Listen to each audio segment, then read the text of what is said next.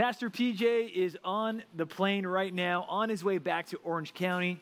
He was preaching at Compass Bible Church, Treasure Valley, and so he asked me to fill the pulpit for him while he was gone, and so it is my privilege and honor to be here with you, not only as the guy in the back who just sits there and observes everything, but now the guy in the pulpit with a microphone, getting to preach the Bible to you. So thank you so much for being here, despite the fact that Pastor PJ's not here. He sends his love. He misses every single one of you. He's thinking about you probably right now, you in particular, you. Well, speaking of the Bible, in 1631, a Bible was printed, and it had a horrifying, jaw-dropping statement inside, which is why it was titled Satan's Bible. It was also known as the Evil Bible. I'll let you take a look at the screen and see if you can find the reason why it was called these names.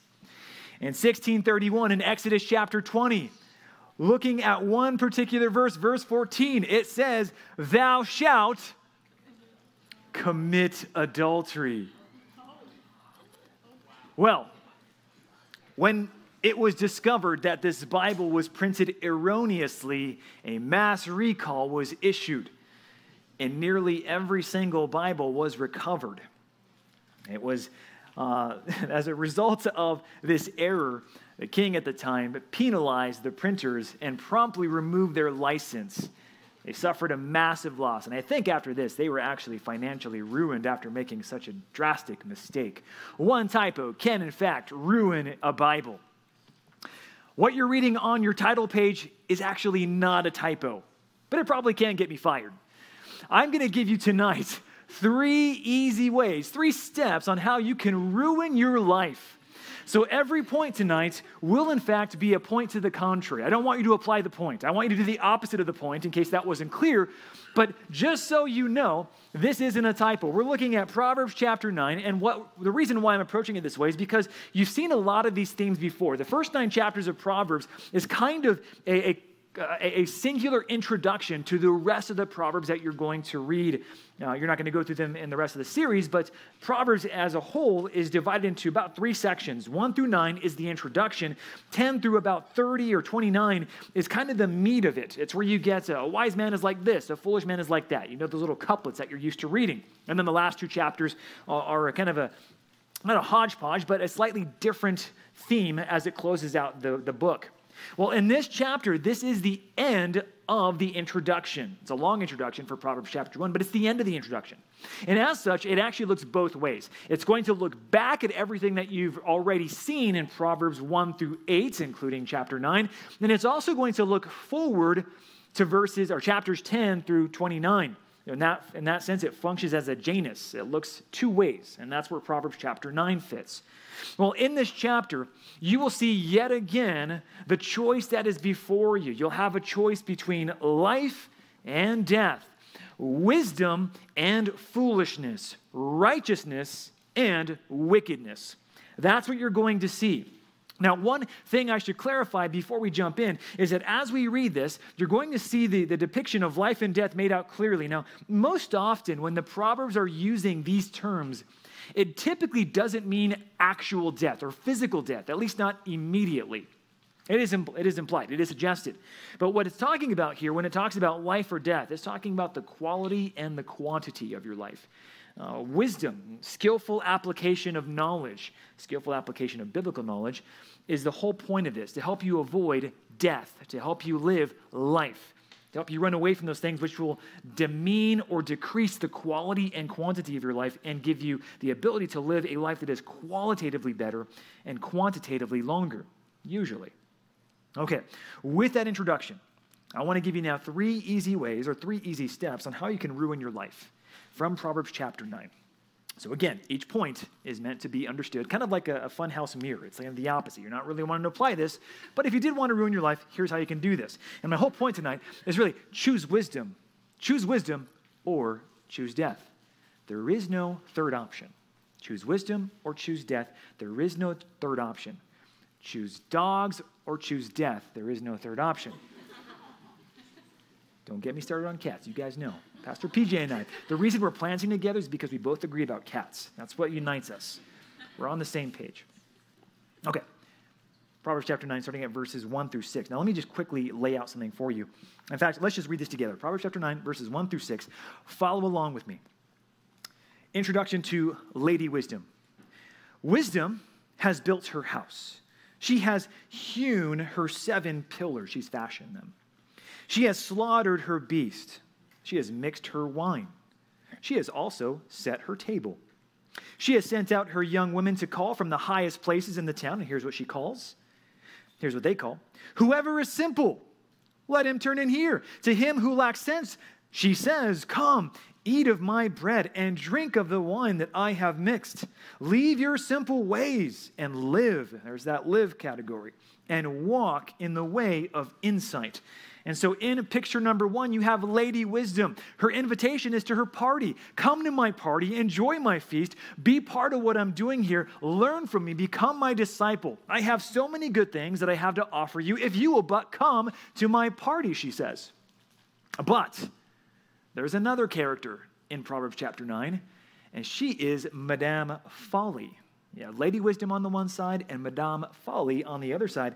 Let me show you how this works out because it's important that you see the structure before we jump into this. So we just read these first 6 verses or so, 1 through 6.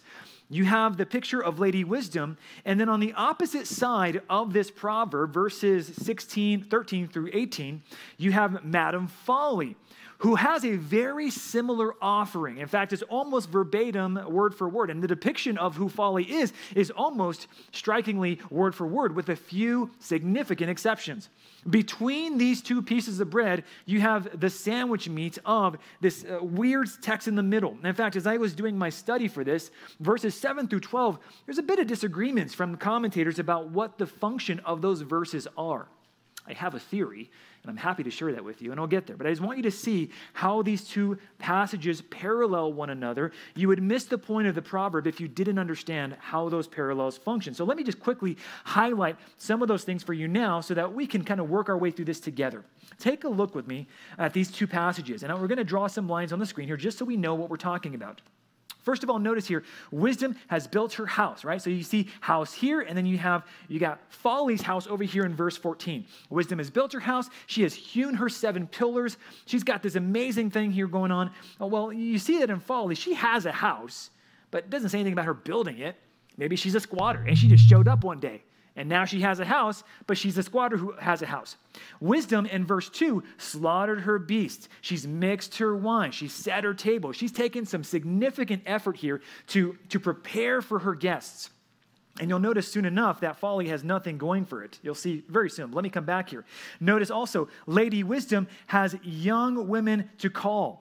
Those are servants. She has disciples who are doing her work for her, partnering with her to bring in more into the fold that she wants to teach. She calls from the highest place in the town. She says in verses 4 and 5, she makes the call. And you'll notice here, the verses are almost exactly the same. Whoever is simple, let him turn in here. Whoever is simple, verse 16, let him turn in here. To him who lacks sense, she says, and to him who lacks sense, she says, verse 5, come and eat of my bread. Verse 17, notice a change. Stolen water is sweet. Don't you love the stolen water, she says? And the bread eaten in secret. Ooh, it's so tasty. The morsels are delicious. You'll notice here on the left-hand side on Lady Wisdom, she's saying, eat of my bread. It's her bread. She purchased it. She probably made it. Drink of the wine I have mixed, which means she added spices to it. It's purified. It was meant to be wine that was significant. It was the kind of wine that someone who had wealth could provide for her guests. Lady Wisdom says, I have wine. This gal over here, Madame Folly, and please forgive me, ladies, this is not meant to be a personal attack on you. It just so happens to be the Lady Wisdom and Madame Folly. Stolen water. Not wine, water. And it's stolen water, so it's not like it's good. It's stolen water. And then bread eaten in secret, which suggests that it's also stolen as well. It's been lifted. You'll notice that again, on this side, you have young women, you have servants. But on the right-hand side for Lady Folly, she's got nobody. And the reason why is verse 18. She has nobody because she does not know, or the young man who's being enticed either way, does not know that the dead are there. The servants or the disciples of Folly don't live. They show up to her doorstep, they enjoy her stolen bread and water, and they die. That stinks. So Lady Wisdom has servants. She has disciples. Folly has nobody. She killed him. She has stolen bread, water, all that stuff. Okay. She makes her house. Folly doesn't. And that kind of is the gist. I think we can stop there and give you a sense of kind of the direction of the proverb. Does that make sense? Kind of nod at me, yes, that you're tracking with me. Okay, so that's the flow of the whole thing. Life and death, two ladies, two choices. The way that you choose to live will have a dramatic impact on the end of your life and even the quality of your life right here and right now. So that's the starting of this. You got it? Got to take a picture? Okay. Point number one, let's start with this. If you're going to ruin your life, make sure you don't discern the call of wisdom. Don't notice the difference between the two. No. Just make sure that you ignore. They're same enough. They're similar enough. They got the same vocal call. Hey, just do the one that feels best to you. Don't make a distinction between wisdom and folly. You know that's not my point, right? That's the point. It's not my point. Okay, we're tracking. Okay, thank you. Learn to discern the call of wisdom. Again, they're very similar. But the wise person will make a firm distinction even though the offerings of benefits are pretty similar. Now, I love Spotify, but when I really want to listen to music, I go for Apple Music. And I'll tell you why. The platform isn't nearly as good. The playlists aren't nearly as good. But when I know what I want to listen to, I go to Apple Music because I can listen to lossless audio. I can plug in my headphones into my computer, attach a DAC, a digital analog converter, and listen to high-quality stereo music. It's amazing. And apparently, that's a rarity. A lot of people don't do that because most people can't hear the difference between high-quality audio and the lossy stuff that you hear on Spotify. No offense. Spotify, they compress the audio, so you can't hear all the details that the artist intended for you to hear. But really doesn't make a big difference. If you're listening to Spotify and I'm listening to Apple Music, we can both enjoy Snarky Puppy together, no problem. Doesn't matter really when it comes down to it. But what does matter is that you can distinguish not between lossless and lossly, but between wisdom and folly. Tracking with me there? You must learn to distinguish these two things. Otherwise, you're going to be duped into following folly's call, thinking all along that you're doing the wise and right thing. So you need to understand what wisdom's call sounds like. Let me identify a few of those qualities of what wisdom's call would actually sound like if you want to follow her leadership. And indeed you should, because she is a servant on behalf of Christ. Wisdom's call, first of all, you'll notice in verse 1 here, if you take a look, wisdom has built her house, and she has hewn her 7 pillars. I want to make an observation about that. Wisdom has built something. Wisdom has taken time and energy and effort to do something incredibly difficult. It wasn't easy to build a house. And not only that, but she's hewn 7 pillars, which suggests, again, wealth, dignity. The number 7 refers to a type of completion. It kind of gives a sense of, man, wisdom has got it going on. She knows what she's doing. She's planning. She's working hard. And I think that's an element of godly wisdom or true wisdom. Wisdom's call, first of all, sounds like sustained hard work. Wisdom is willing to put in effort, sweat equity, to learn and to grow, to produce something that will endure. And so wisdom takes the effort. Wisdom is willing to throw herself into this fully and completely. Now, one of the dangers, if you're trying to ruin your life, is to take shortcuts.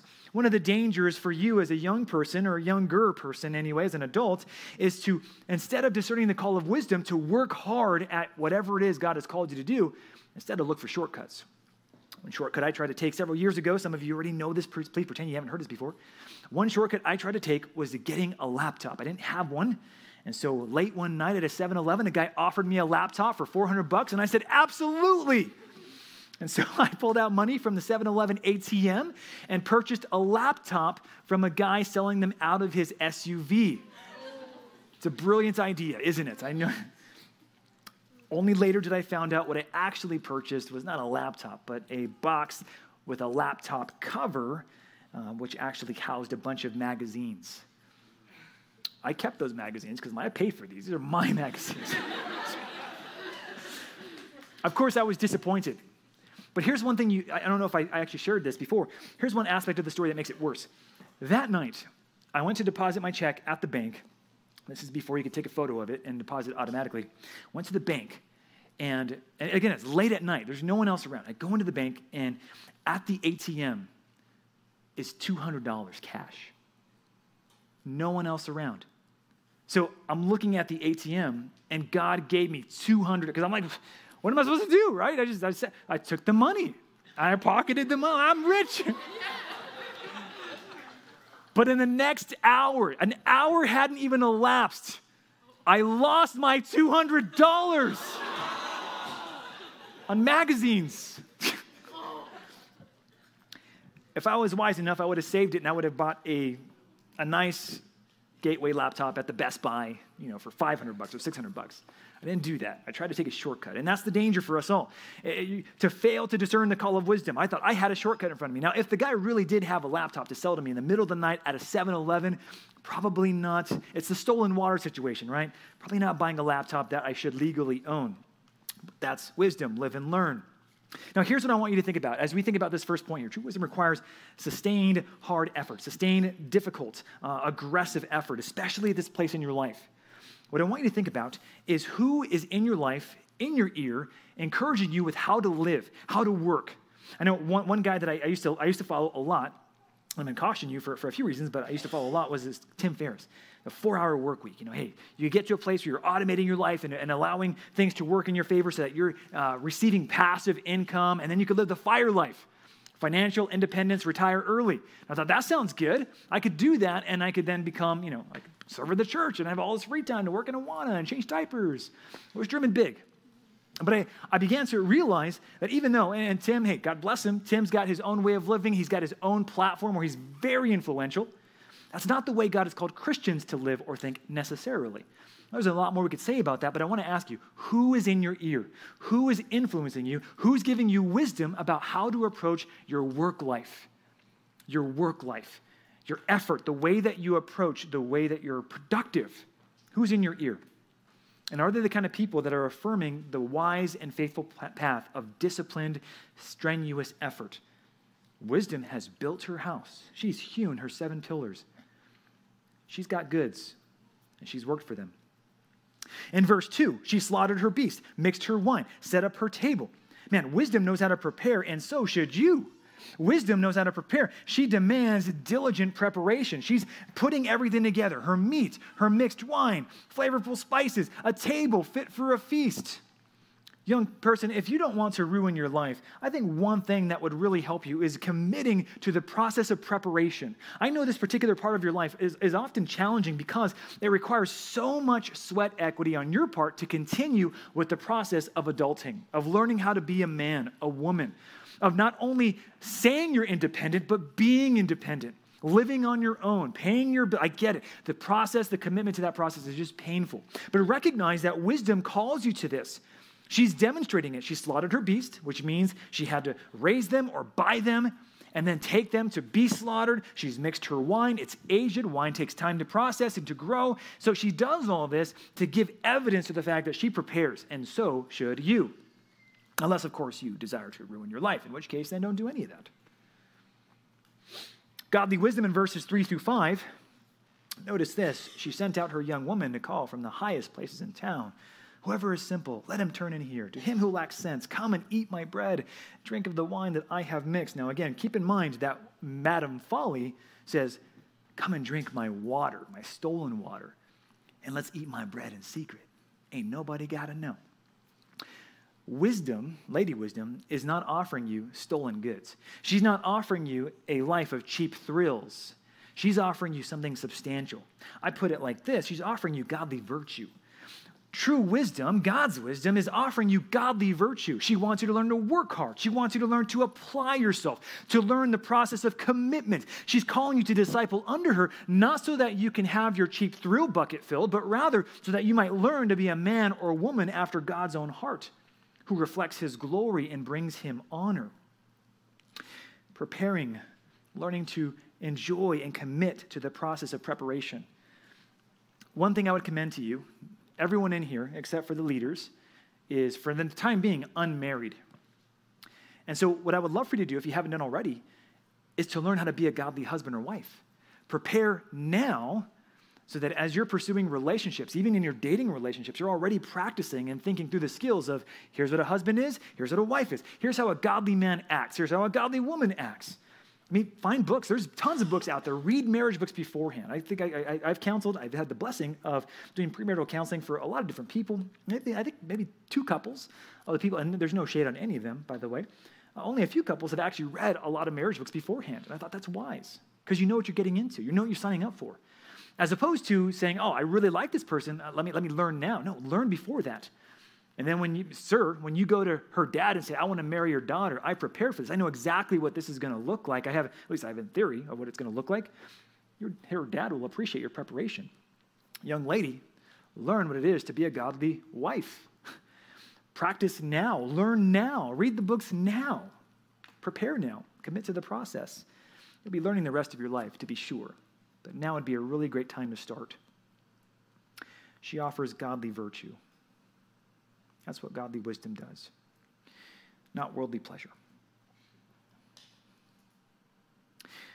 Think about a pro-choice activist really quick, just to help paint this a little better. Pro-choice activist. If you think about this gal, she might highlight sexual liberty. Like, it's whatever I desire to do, my body, my choice, right? Bodily autonomy, personal rights. If you even think about how someone positions themselves in the public marketplace, she has to steal Christian virtues, distort them, and then reissue them. That makes sense? So she talks about, for instance, liberty. Christians would say liberty is a great thing. Whoever Christ set free is free indeed. We should honor, we want liberty. We desire liberty. But what we mean by sexual liberty is really licentiousness, our full cup of lust. That's what she's referring to when she says sexual liberty. A Christian would say, well, we ought to have personal chastity. Godly wisdom will say personal chastity. Godly wisdom will say not bodily autonomy, but selfless sacrifice. Godly wisdom will say not personal rights, but Christ rights over you. See, the difference here is subtle, but it is significant.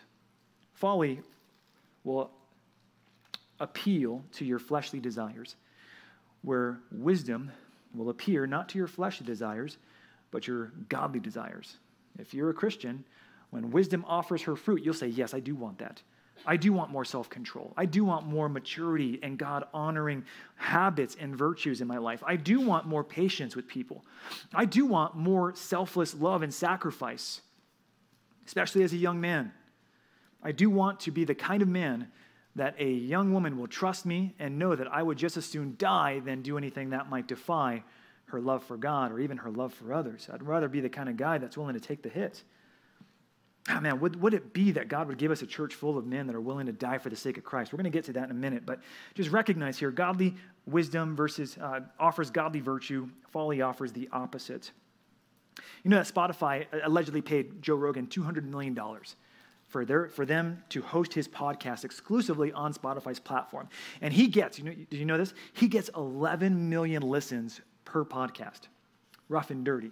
11 million. I think that's most than any of the major networks on traditional news media. Here's why that's important. He's probably the most influential person, if not one of the most influential people in our culture today.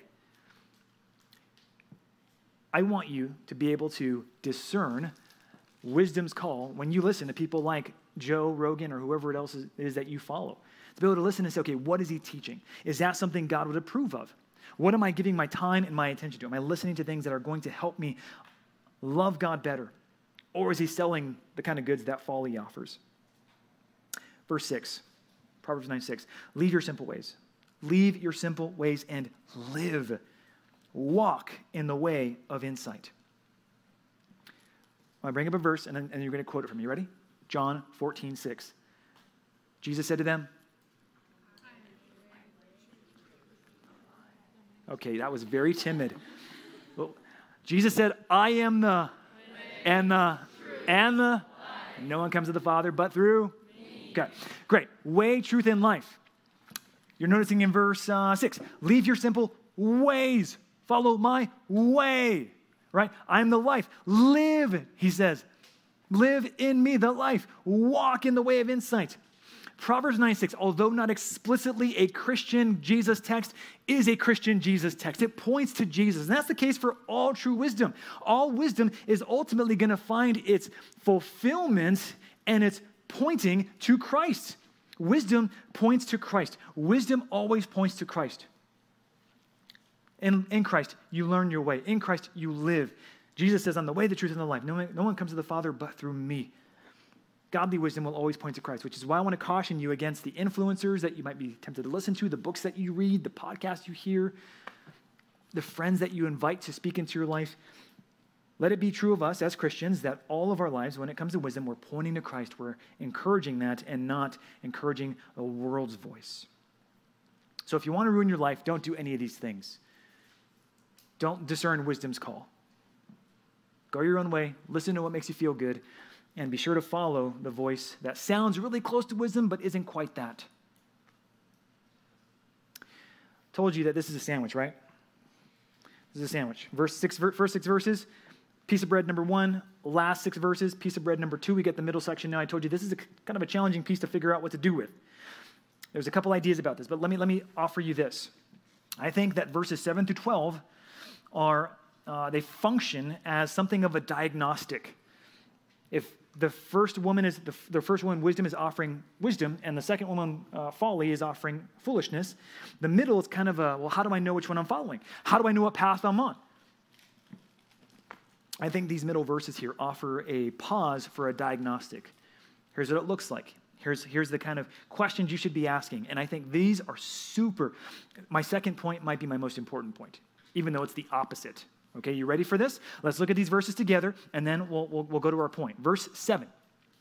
Whoever corrects a scoffer, a jeerer, a mocker, someone who treats wisdom with contempt. Whoever corrects a scoffer gets himself abuse. And he who reproves a wicked man incurs injury. Don't reprove a scoffer, or he will hate you.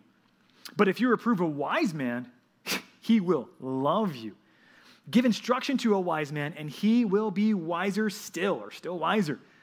Teach a righteous man, and he will increase in learning. A fear of the Lord is the beginning of wisdom.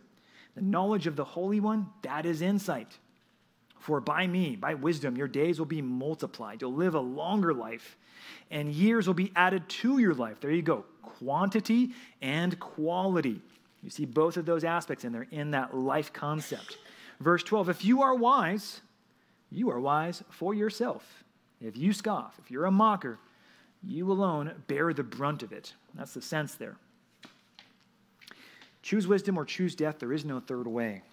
But if you insist and you do want to ruin your life in 3 easy steps, the first step was to fail to discern the call of wisdom. The second step, as we look at these verses here, to ruin your life, believe you already have it all figured out. Be the kind of person who doesn't listen to correction. Be incorrigible. When you're rebuked and corrected by somebody, be sure to tell them they're entirely wrong about you and wave them off with a flick of the wrists. Begone, sinner. Talketh to me notteth. You don't need to use King James, but I do think if you want to ruin your life, be sure to not be easily correctable. Be proud. Be proud of who you are and proud of the sins that you've committed thus far. Make sure to hold your head high and never humble yourself in the presence of others who might have a little more wisdom than you. Of course, I mean the opposite of all of that. Characteristics of someone who is on the path toward folly is someone who refuses to be corrected. And if I could be so bold with you, I might suggest that pride is probably one of the greatest temptations in your age and stage of life. And I say that because you've accumulated so much knowledge. You've gone through years of training in your schools. By this point, maybe you've been a Christian for your whole life, before the womb, so you know a lot of Christian theology. And you've kind of done okay at this point. You've lived your life and you've done reasonably successfully. But in that, the creeping tendency for all of us is to puff our chests up and to say, I know everything I need to know. I would caution you and encourage you to be the exact opposite of this person. You see, okay, a quick illustration here. I'm sure all of you like smelling good, right? You put on deodorant, took a shower, some of you like cologne or perfume. Everyone loves to smell good, hopefully, to smell good. And there are a few things that smell sweeter on a person than genuine humility. I mean, am I right?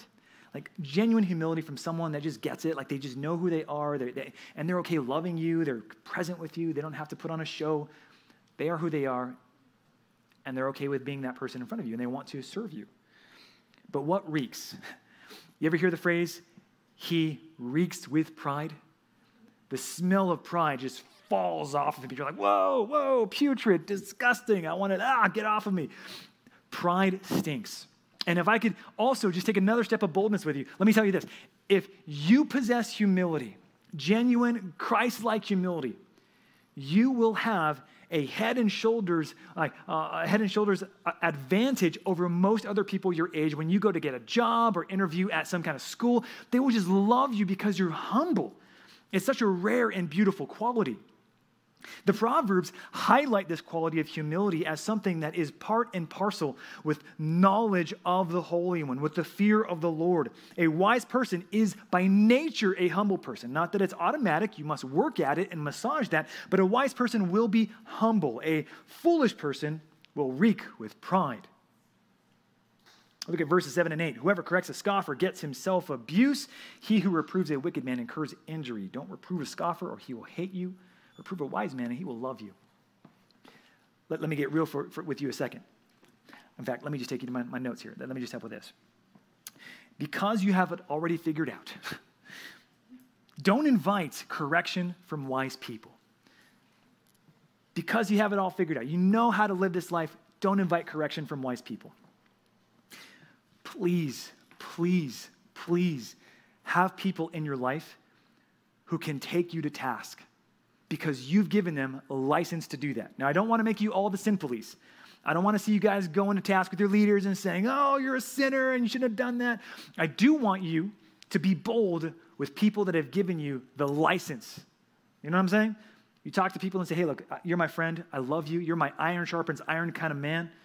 Will you please be that man in my life who is willing to call me out because of sin? You see sin in my life, please tell me. You see me talk wrongly to someone or make a dirty joke, please tell me. If I don't catch it, please tell me. You're not doing me any favors by pretending that I'm not sinning. I want someone to do that with me. One of the best inventions that I've ever seen is the blind spot sensor on people's cars. You see those things? You probably have one. I don't have one. I just have a big mirror on my thing.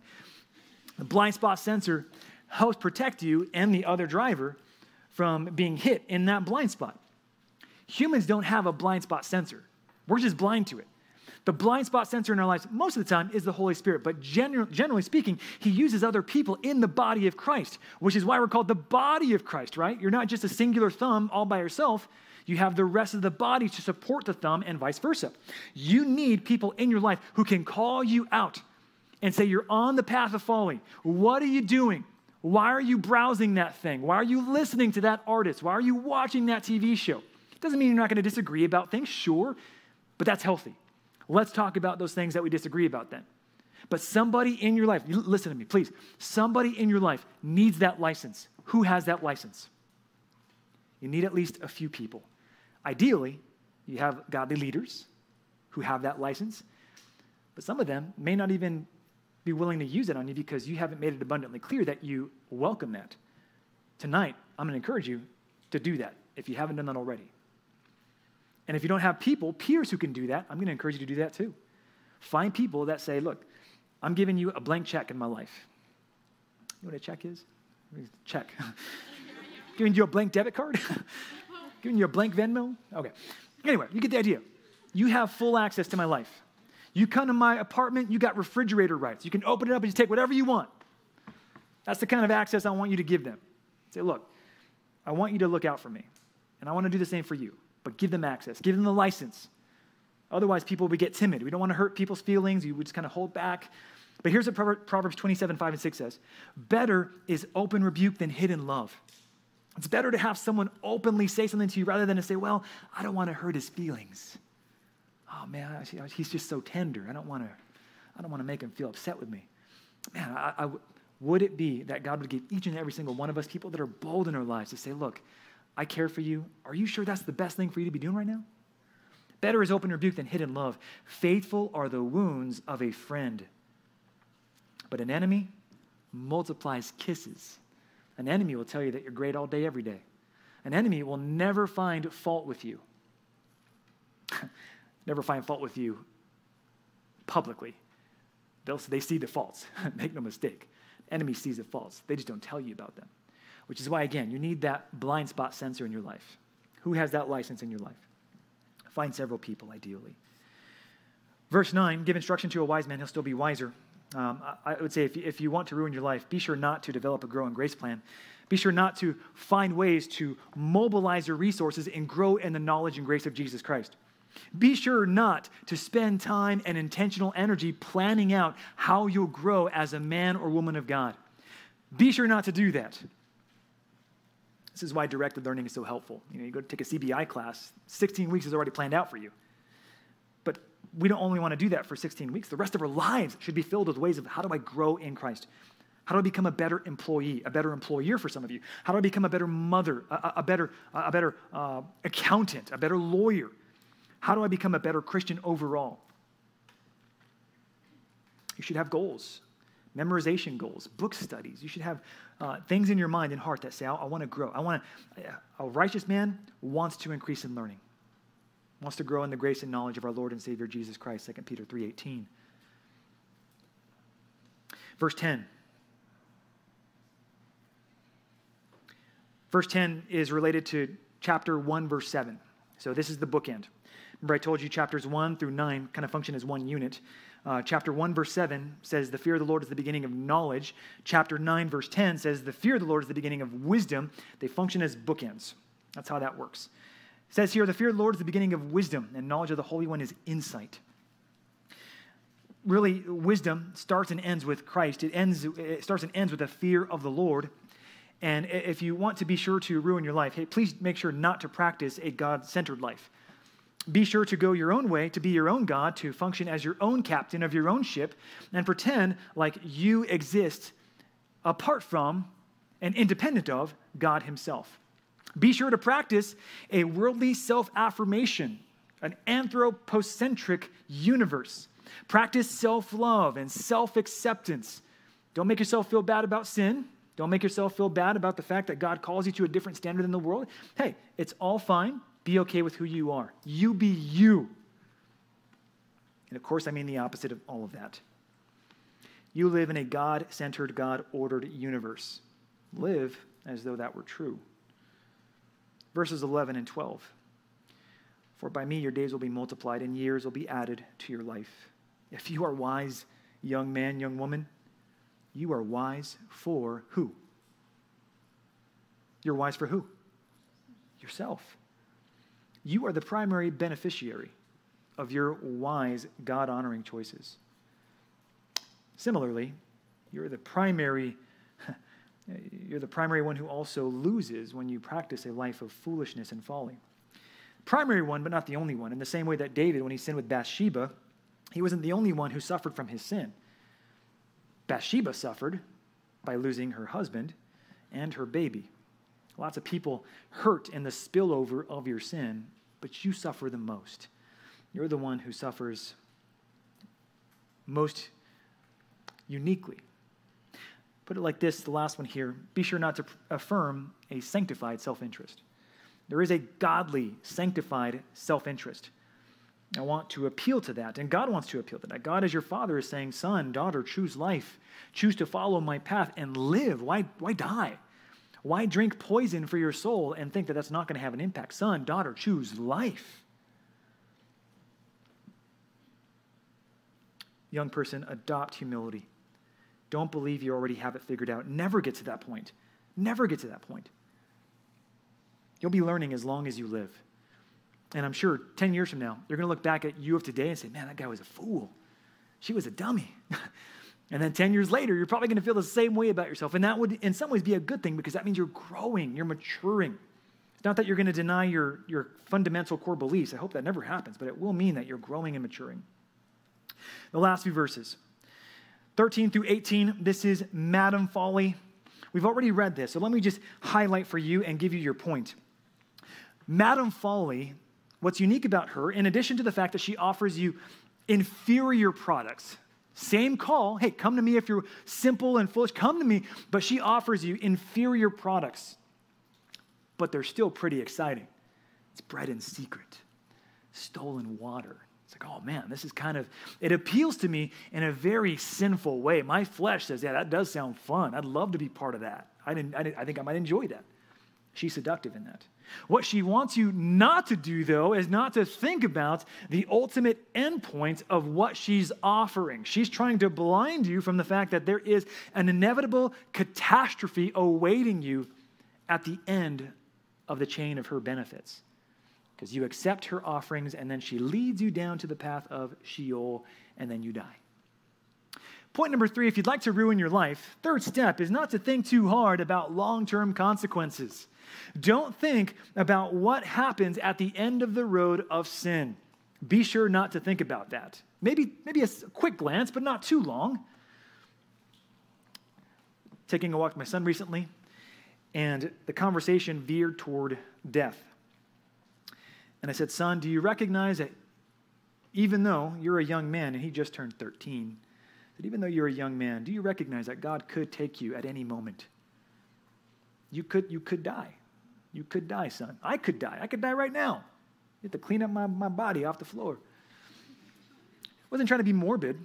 I wasn't trying to be, scary, but I was trying to be serious. I wanted him to understand the consequences of his decisions today need to be thought of in light of not only our death, which does matter, but eternity. So when I talk about long-term consequences, I am talking about like years down, but I'm also talking about millions of years down, the eternal term consequences of how God wants you to live. You see, here's the thing. Both, think about this with me. Both the wise and the foolish are pleasure seekers. We all are. All of us, by God's design, are meant to seek after pleasure. The difference here is that the wise are looking for the best pleasures. The foolish are happy with the quick and dirty high. God says to you, as his father, to his sons and daughters, saying, and just happens you guys are kind of divided that way, God says to you, look, come after the best pleasures I have for you. Don't be satisfied with the cheap thrill. Let me give you steak. Stop eating the 39-cent cheeseburger from McDonald's. Let me give you the best of what I have to give. And approach it the appropriate way. Follow my path, and I've got the best gifts for you. Don't be satisfied with the cheap stuff. The challenge for us, though, is to deny those cheap thrills because they're so immediate. They're so present and palpable and tasty. And you could smell it, taste it. Like your senses are assaulted by all that sin offers you in the here and now. Your job is to deny those things and say, I want the best pleasures that are available for me. Young man and young woman, plan for eternity. Don't think too hard about long-term consequences. Toss out that wisdom. It's not wisdom at all. But if you're going to ruin your life and you insist on it, let me give you 3 ways to do that. To avoid thinking too much about eternity, hey, be sure to focus only on the pleasure sin brings. Be sure not to think about what's going to happen in the future. The woman folly is loud, verse 13 says. She is seductive. She knows how to attract fly to the ointment. She knows what to do to bring you into her camp. She's seductive, and yet she knows nothing, verse 13 says. Verse 17, stolen water is sweet. Bread eaten in secret is pleasant. She knows what she's doing. Sin is temporarily fun, but hell is real, and you would do well to avoid those things. More potently, it is those very sins that we have to keep in mind, even as Christians, those very sins that Christ paid for on the cross with his blood. Let it not be that we take sin cavalierly. Focus on the pleasures sin brings if you'd like to ruin your life. If you'd like to ruin your life, here's one for you. Become easily distracted and spineless. That's provocative, isn't it? Let me show you where I got that from. Verses 14 through 16. Folly sits at the door of her house. Notice she's sitting. She's not standing. She's just chilling. Sits at the door of her house. She takes a seat on the highest places of the town. So she's visible. She's making a really strong effort at being known and heard. She calls to all those who pass by who are going where? All those who pass by who are going straight on their way. So these people that she's calling to, they're going somewhere. They have a purpose and a plan. But she calls them in. Whoever is simple, let him turn in. And to him who lacks sense, she says, yeah, come follow me. So she's able to successfully distract those who are on their way. Which I take to mean that there are people like yourself who might be going to church, you're going straight on your way, and yet you hear the siren call of folly just beckoning you to say, come on, do things my way. It's just so much better over here. And because you're easily distracted and you lack conviction, you kind of just drift. There are so many who drift out of their walk with Christ. It's not one choice, it's many choices, many small choices.